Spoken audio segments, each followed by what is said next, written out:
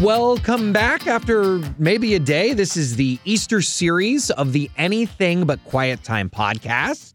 Welcome back. Welcome back. You know how many times I've heard that because my name's Carter, and people always, it's close enough. Welcome back, Carter. Husband does it every time he sees Carter. He goes, "Hey, Mr. Carter." Yeah, there it is. There it is. Spelled that way. Well, but the last name Price, how many people have said, "Oh, is the price right?" And you hear the same joke a million times. You don't know how to react eventually. At the same time, after hearing your lament and your frustration, Yes. Do you think you even have anywhere close the complaining opportunity of somebody named Alexa right now? No, I do not. God bless you, Alexa. Oh, sorry. We started her up, probably, is what happened. Activated it. Yeah, I know. Yeah. This is an interesting week. I love this. We did this at Christmas, and so this is kind of a daily thing for this week, walking through the events of what led up to the cross and the resurrection. If you haven't tuned in a week, make sure to go back and listen to yesterday's episode with the events of Saturday and Sunday. And now we're kind of getting to Monday and Tuesday. Monday, Tuesday. Yeah. And this is a traditional timeline. So if you were to Google, all right, what was Jesus doing during this time? This is where theologians kind of guesstimate things would have occurred. Whether it exactly happened on this exact day, we just know in the timeline of Jesus in the week before he gave his life for you and for me and before he rose, these things did occur. And so next in the week, we're saying Monday is when Jesus got angry. Yeah. This is always one that we kind of wonder about and point to. And, is it a sin to get angry? Well, Jesus did. So it depends on what you get mad about. And there's so much history of why he did what he did and overturning the tables. Yes. So in the city of Jerusalem, we come to the temple. This is the place where people of Jewish tradition, culture, even people who were Gentiles, not born Jewish, but wanted to obey the one true God, would come and worship, and they would sacrifice animals to say, yes, this is me repenting of my sin. This is me saying I need that grace covering, and that's where the blood comes into the picture and becomes such a symbolic thing. Grace, atonement, that covering will cover over your past sin. And so people would travel from all over the place, but they didn't necessarily bring the animals that they would sacrifice with them because the animals wouldn't necessarily make it well on the journey. Maybe they wouldn't have enough money to provide food for the animal. Well, they needed to be unblemished animals, correct? Yes, according to the law.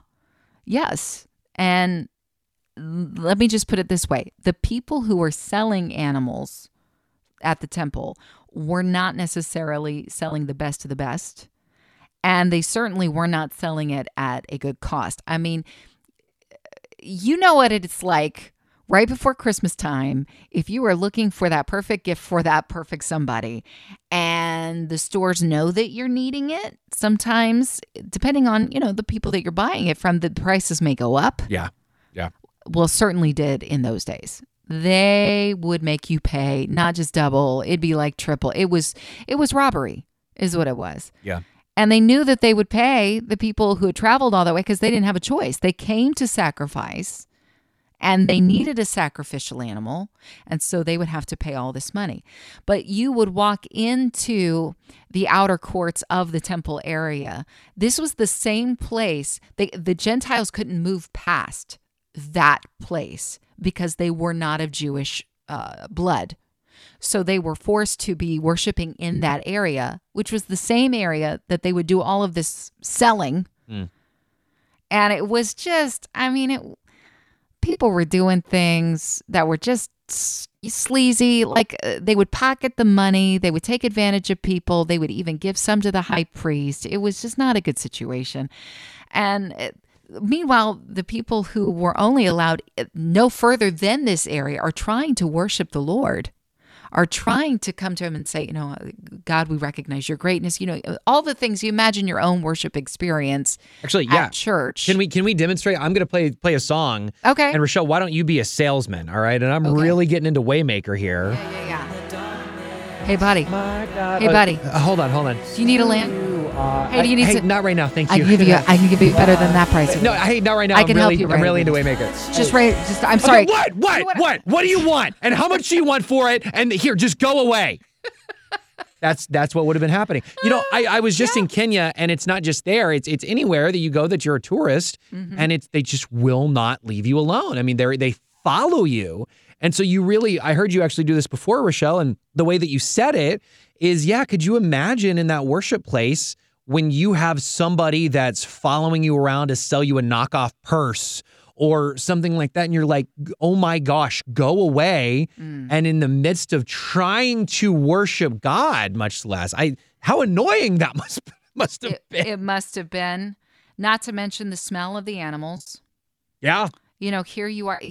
When I go into a church, we're so blessed in the situation that we have in the United States. Clearly, right now, we are not able to attend a physical church. We're enjoying, hopefully, church at home and being able to witness online messaging, and that's such a blessing. But you go into a church, they do such a wonderful job of trying to keep things nice and neat. And there's a lovely scent, a perfume maybe, even candles lit or whatever. And that was not your experience going into the outer courts of the temple area. And it was such a complete, it was just the juxtaposition of what it at first was. Like when King Solomon first built the temple, they built everything off site because it was supposed to be a sacred place. There was not going to be a lot of noise. There's no hammering. There's no drilling. None of that stuff is happening here on site. They did it off site. And then they brought it and they pieced it together. But it was something considered sacred, this place. Now, in Jesus' time, he comes into a place where he knew that his Father should be loved on. And his frustration, I think it's awesome because he was frustrated for me. For you. We're Gentiles. We're not of Jewish blood. He wanted this to be a sacred experience between a person who was not of Jewish heritage to be able to come to the Father and talk to him. And not only that, but people's experience past the outer courts, even going in, you're still having to walk through this place that at one time there would have been a peace, a calm about it.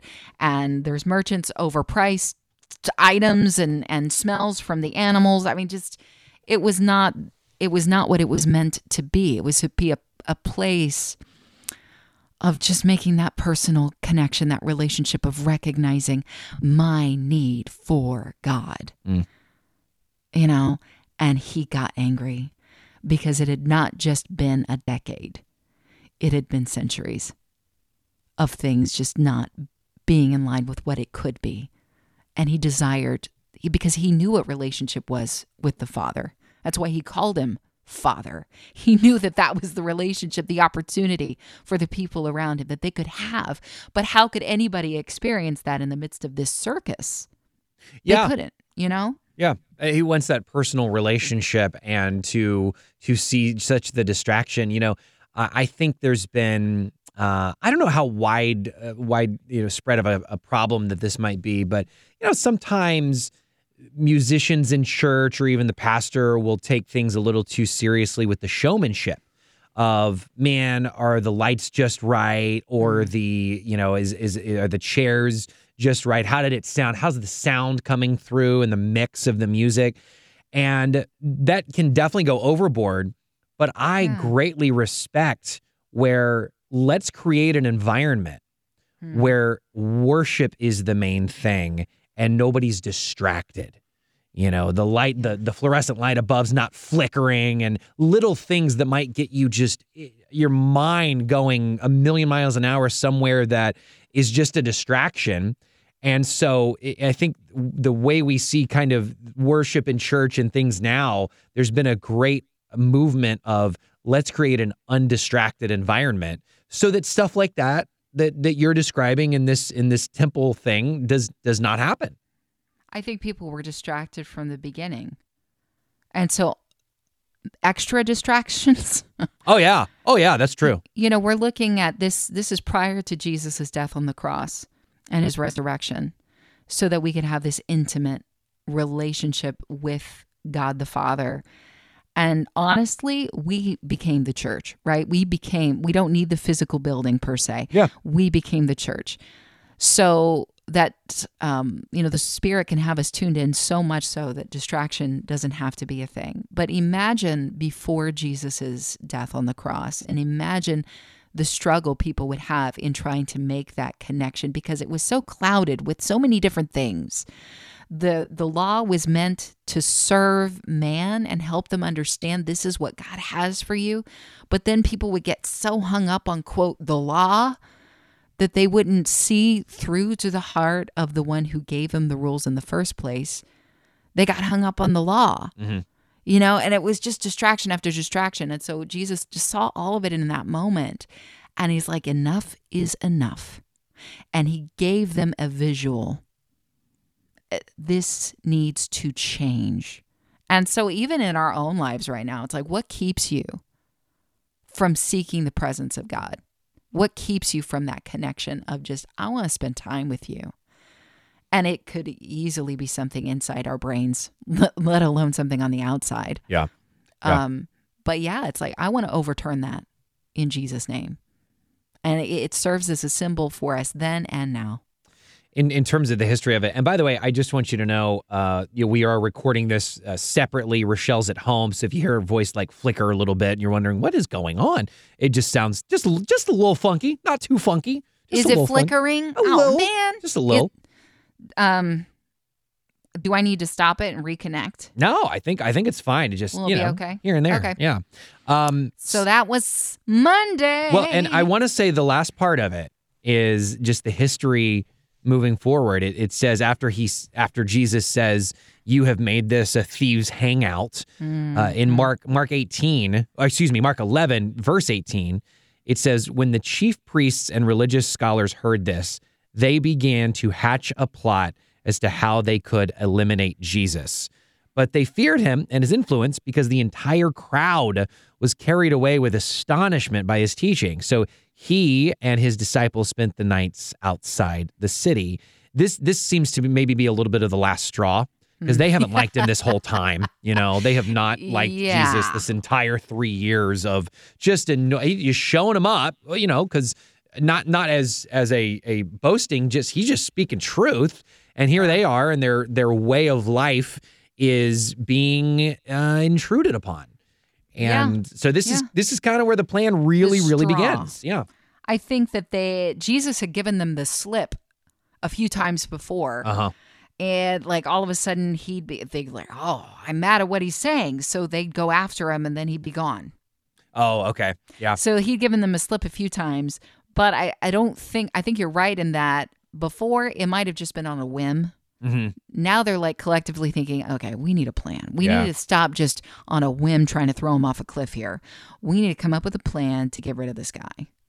And, because you do think about, all right, if the Roman soldiers were around, and they certainly were, then why, if they saw this guy throwing tables over in the temple, why didn't they stop? There's any number of reasons why they didn't stop him. Can I ask, is it because they didn't necessarily care, right? Or did the Romans care about any of this stuff? I think some of them were entertained by the craziness. Yeah. Let's see what happens. This guy's going to make these church people upset. Uh-huh. Let's see what happens. Yeah. And then there were the centurions that when they were in the presence of Jesus recognized immediately the authority of who he was. Because they knew authority. They knew what it was like to submit to somebody in authority. And they would have had to have recognized that. Like most of the people, even the Pharisees and the Sadducees that he had given the slip to before, why were they undone by his words? Because he spoke them with authority. Yeah. Jesus dropped the mic a lot. The non-existent microphone at the time that he dropped. I also want to point back to earlier. You said that there was, in regards to how they built the temple off-site, there would have been no hammering or drilling. Yeah. I don't think there was any drilling ever at that time. I was making a point. And plus, I'm not familiar with biblical tools. Can we get the biblical tool guy on the phone right now? Let's see if that'll work out. Handy Manny back in Bible days. So this kind of takes us into the next, big story of, at this time, at least a widely known thing that Jesus did that next day. Mm-hmm. Do you want to tell? Well, the fig tree. The fig tree. Which I'm honestly kind of glad that it was a fig tree. I don't like fig. I don't like fig Newtons. I don't care for it. And I'm definitely not offended that this happened to the fig tree. Well, this particular fig tree would have been the perfect one for Adam and Eve because it had only leaves. That's true. There were no figs on this fig tree. So like you said, we're going by the historian order. Like the timeline. This is actually a little earlier in the book of Mark. Yeah. That the next, this is verse 12 in Mark 11. This is why it's really interesting when you read the Bible chronologically. You will find that certain gospels that happened here, but it happened there in that gospel. Yeah. Isn't that interesting?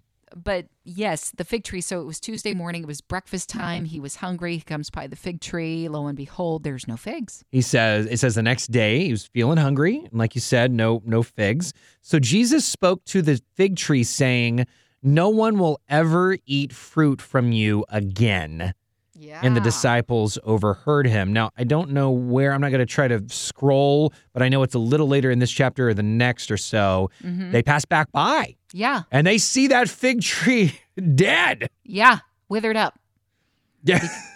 And it feels harsh, doesn't it? Yeah, it does. It does. But we've mentioned it many times before, and I think it's because we need to see things. Later on, Jesus would tell Thomas, "Blessed are those who have not seen and yet believe." We need symbolism. We need pictures. We need things. I'm one of those people, when I learn, I do really well with watching it in like a video form. Or if somebody gives me an object lesson, something that I can visualize and see, that's how I learn. Mm-hmm. But Jesus was showing that you got to be one or the other. You're going to be a tree. I need to see some fruit. Mm. He even uses that, like, if you want to be a person that produces Jesus fruit, then hopefully you're the Jesus tree. Yeah. That makes sense. If you go to the orange tree, you get oranges. You don't get apples. You don't just get leaves. You get oranges. When you go to the apple tree, you get apples. You don't get pears. Be what you say you're going to be. And the idea of being something else, two-faced or something, no. Jesus wasn't down with that. So here's this incredible visual of, you're supposed to give us fruit. It's that season. Where is it? And that's a challenge to all of us in our spiritual lives. I claim to be a Christian. Would others know that, Carter? Would they see the fruit? I guess that would be, because a question that comes to mind for me is, what if the tree just wasn't ready yet? Like it was almost there. And I guess that might be a symbolism of, once you come to Jesus, you will have instant fruit. And it might not be, I think we're going to grow in this life, certainly. Mm-hmm. So there might be more fruit. And of course, when we say fruit, it can be maybe churchy, but that's where we get it, is a story like this. And we're talking about things of good deeds, even, if you will, things to prove that, you believe in Jesus and you're about it. And so maybe, let's say I come to Jesus at the age of 20, maybe by the age of 40, I would have more evidence in my life. Sure. But I think right after you come to Jesus, you're still going to have something. Well, I don't think it's like a baby. You're not demanding that he walks immediately. But there's evidence that they were born, mm-hmm. and that they're moving on with the stages as opposed to staying stagnant. And at this point in the fig tree's life, it was apparent to the disciples it was supposed to be producing fruit. Mm. They came to it expecting fruit. Yeah. And there wasn't any there. And so, I think, first of all, the process of a seed dying and then the plant growing and then bursting through the soil and then, starting to become something of a tree. Yeah, but they wouldn't come to a seedling and say, all right, where's my fruit? That's true. Yeah, that's true. But it's like if you're in the place where you have known the Lord and you are supposedly maturing, then there should be evidence for it so that others can taste and eat and know and see that the Lord is good through your life. This is going to be tough because I know it's so situational, but can you just give me an example. It doesn't even have to be a real one. Just when we talk about the evidence that people should see, what's the kind of stuff that we're talking about? Do you ever just get a sense when you are with a person that they know Jesus? Do you ever get that sense? It's like, there's something kindred about that person over there. And it's not just that they like barbecue. You just get a sense.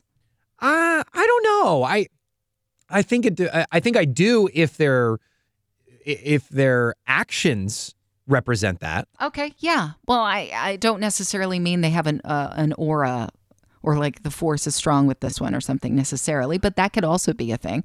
I feel like, ooh, that person over there knows the Lord because they just glow with it. Well, and I guess I meant like even with just a normal conversation, if I just ran into somebody and they were nice and we just talked about the weather, I don't necessarily know if I would have a good judgment, but if they, let's say gave an anonymous gift to their church and didn't want the credit, stuff like that makes me go, oh man, they're about the Christian life. They truly believe in Jesus.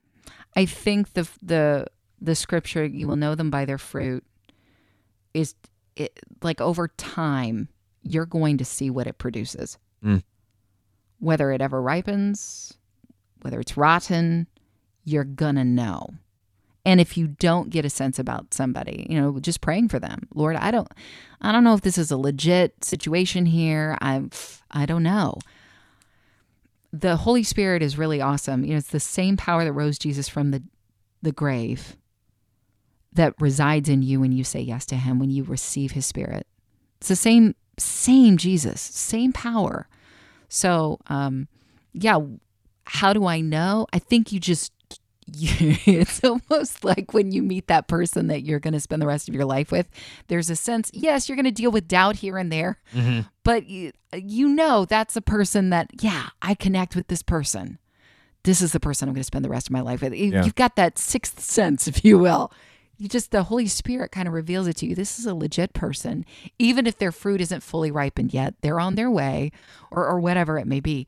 But there's actions there that align with the Spirit of Christ. It's undeniable. And I know without a shadow of a doubt that they're in line with truth. I guess that's where authenticity comes into play, because you can't do these things to earn your way to heaven. And yet I don't know if irony would even be the word, but you will do those things after you have that relationship with Jesus. And so I guess it depends on if somebody is just, and that's where other religions go, right? They're trying to earn their way to heaven. But it's a saved through faith that Jesus did the work on the cross. But after we have that relationship, we want to live the way that the example that he set when he was on this earth. That's the way that we're striving to live, just because we know what way of life is best. The example that he set. A truly desired relationship is well watered and pruned, which means that there could be some pain involved because you got to cut away some of the things that you thought were a good idea. But watered.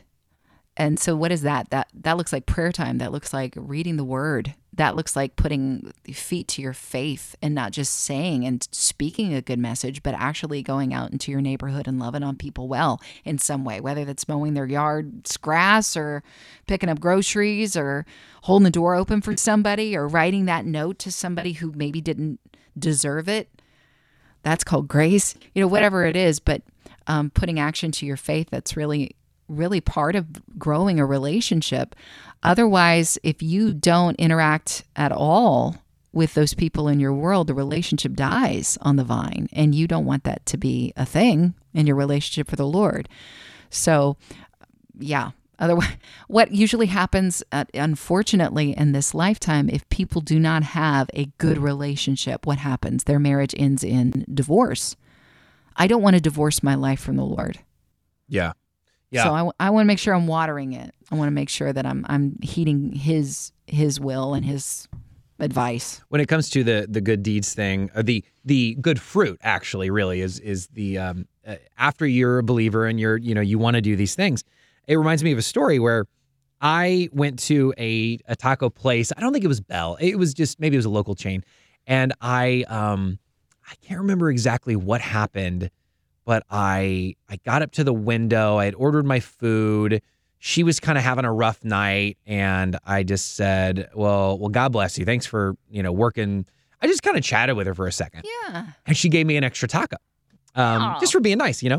And so I posted on Facebook or whatever at the time, and I said, hey, that proves living the life for the Lord will get you some, nice perks or whatever I said, good fruit equals free tacos. Or I was mostly joking around, but also I did want to encourage people that, a little action, because you talk about holding the door open for somebody. Yeah. And my cynical friend, God bless him, he's a believer, but he's cynical. And he said, so you think you spread the gospel because you said God bless you and got a free taco? And I get I honestly get it, because Sure. I think that she knelt to her knees and got Jesus in her life right then because I held the door open for somebody or because I said God bless you? No, I really don't.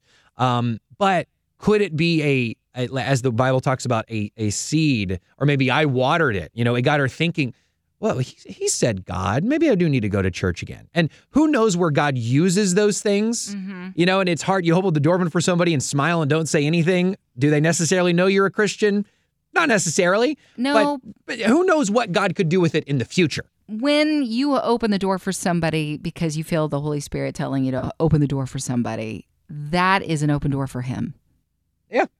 For their life, period. Lee Strobel was sharing this past Sunday, a message for Palm Sunday, and he shared about this little girl named Grace who, with her family member, reached out to an older couple after Hurricane Harvey who had lost everything. And they were a well-to-do couple. They thought they had their ducks in a row for retirement, and things changed after Harvey. And this little girl named Grace would go over and love on them and bring them meals. Didn't know them until after the horrible events of the hurricane. But this couple was Jewish. They were not followers of Jesus. Mm-hmm. And she, little Grace, was a believer. It wasn't until well after they had just done their best to try to treat this couple with the kindness of Jesus Christ without being overbearing, Right. just being loving, that she sent a little note to just say, I'm thinking about you, and put her picture, maybe it was a school picture or something like that, in the card just to remember by, and just thinking of you, want to encourage you. And this gentleman looked at this picture and says to his wife, why did she send us a picture of Jesus?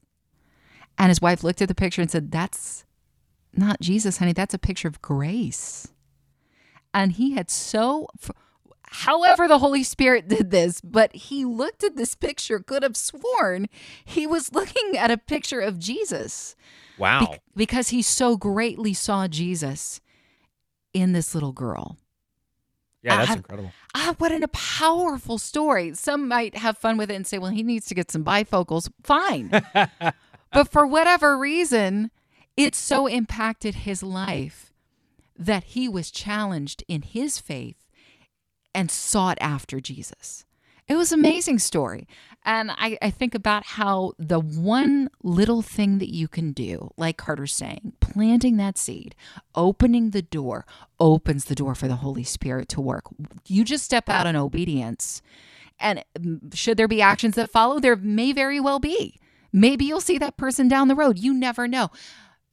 But if you never even encounter that person again, the Holy Spirit has now an open door opportunity to start working in their life because of your obedience.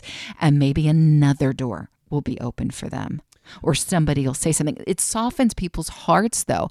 And just like soil, that topsoil, when you till it, it's prepared in that moment for a seed to be planted, right? And then the watering comes along, and then all the sunshine comes along, and then things start to grow. But unless you start to till the soil and open the door, nothing has the opportunity to grow there. Some great lessons from all of this in just a couple of events. There's going to be much bigger events this week. We ask you to stick with us in the journey through Easter, this Holy Week, Passion Week. There's a million things that people call it. Tomorrow's episode will actually be Wednesday and Thursday. Is that right? Yes. Is that what we're doing? Okay. Yes. Yeah. And we missed out on some of the things. Like today we spent a lot of time because there's so much to talk about. There's so much. But like he shared so many incredible parables. And if you'd like to check out the timeline, Google it. What was Jesus doing on Tuesday, the week of Holy Week, Passion Week, and some of the best parables that he ever shared, including the parable of the talents. You talk about using your gifts for the Lord. There's an interesting one. The actions and all of that stuff. Where does that fall in line? Don't hide it in the sand. No, nay. Don't do that, man. I want to, this is truth, so don't get me wrong, but I want to say it like I feel it like a pastor. And if Rochelle, if you can give me an amen or a preach or something. Ooh. Just at the time that we're recording this is, through all the coronavirus pandemic. And my friend posted, church buildings may be empty on Easter, but so was the tomb. Oh, amen. Yeah, that's exactly right. All right. Oh, I like that. A lot of fun, a lot of good stuff. More to come this week with the Anything But Quiet Time podcast.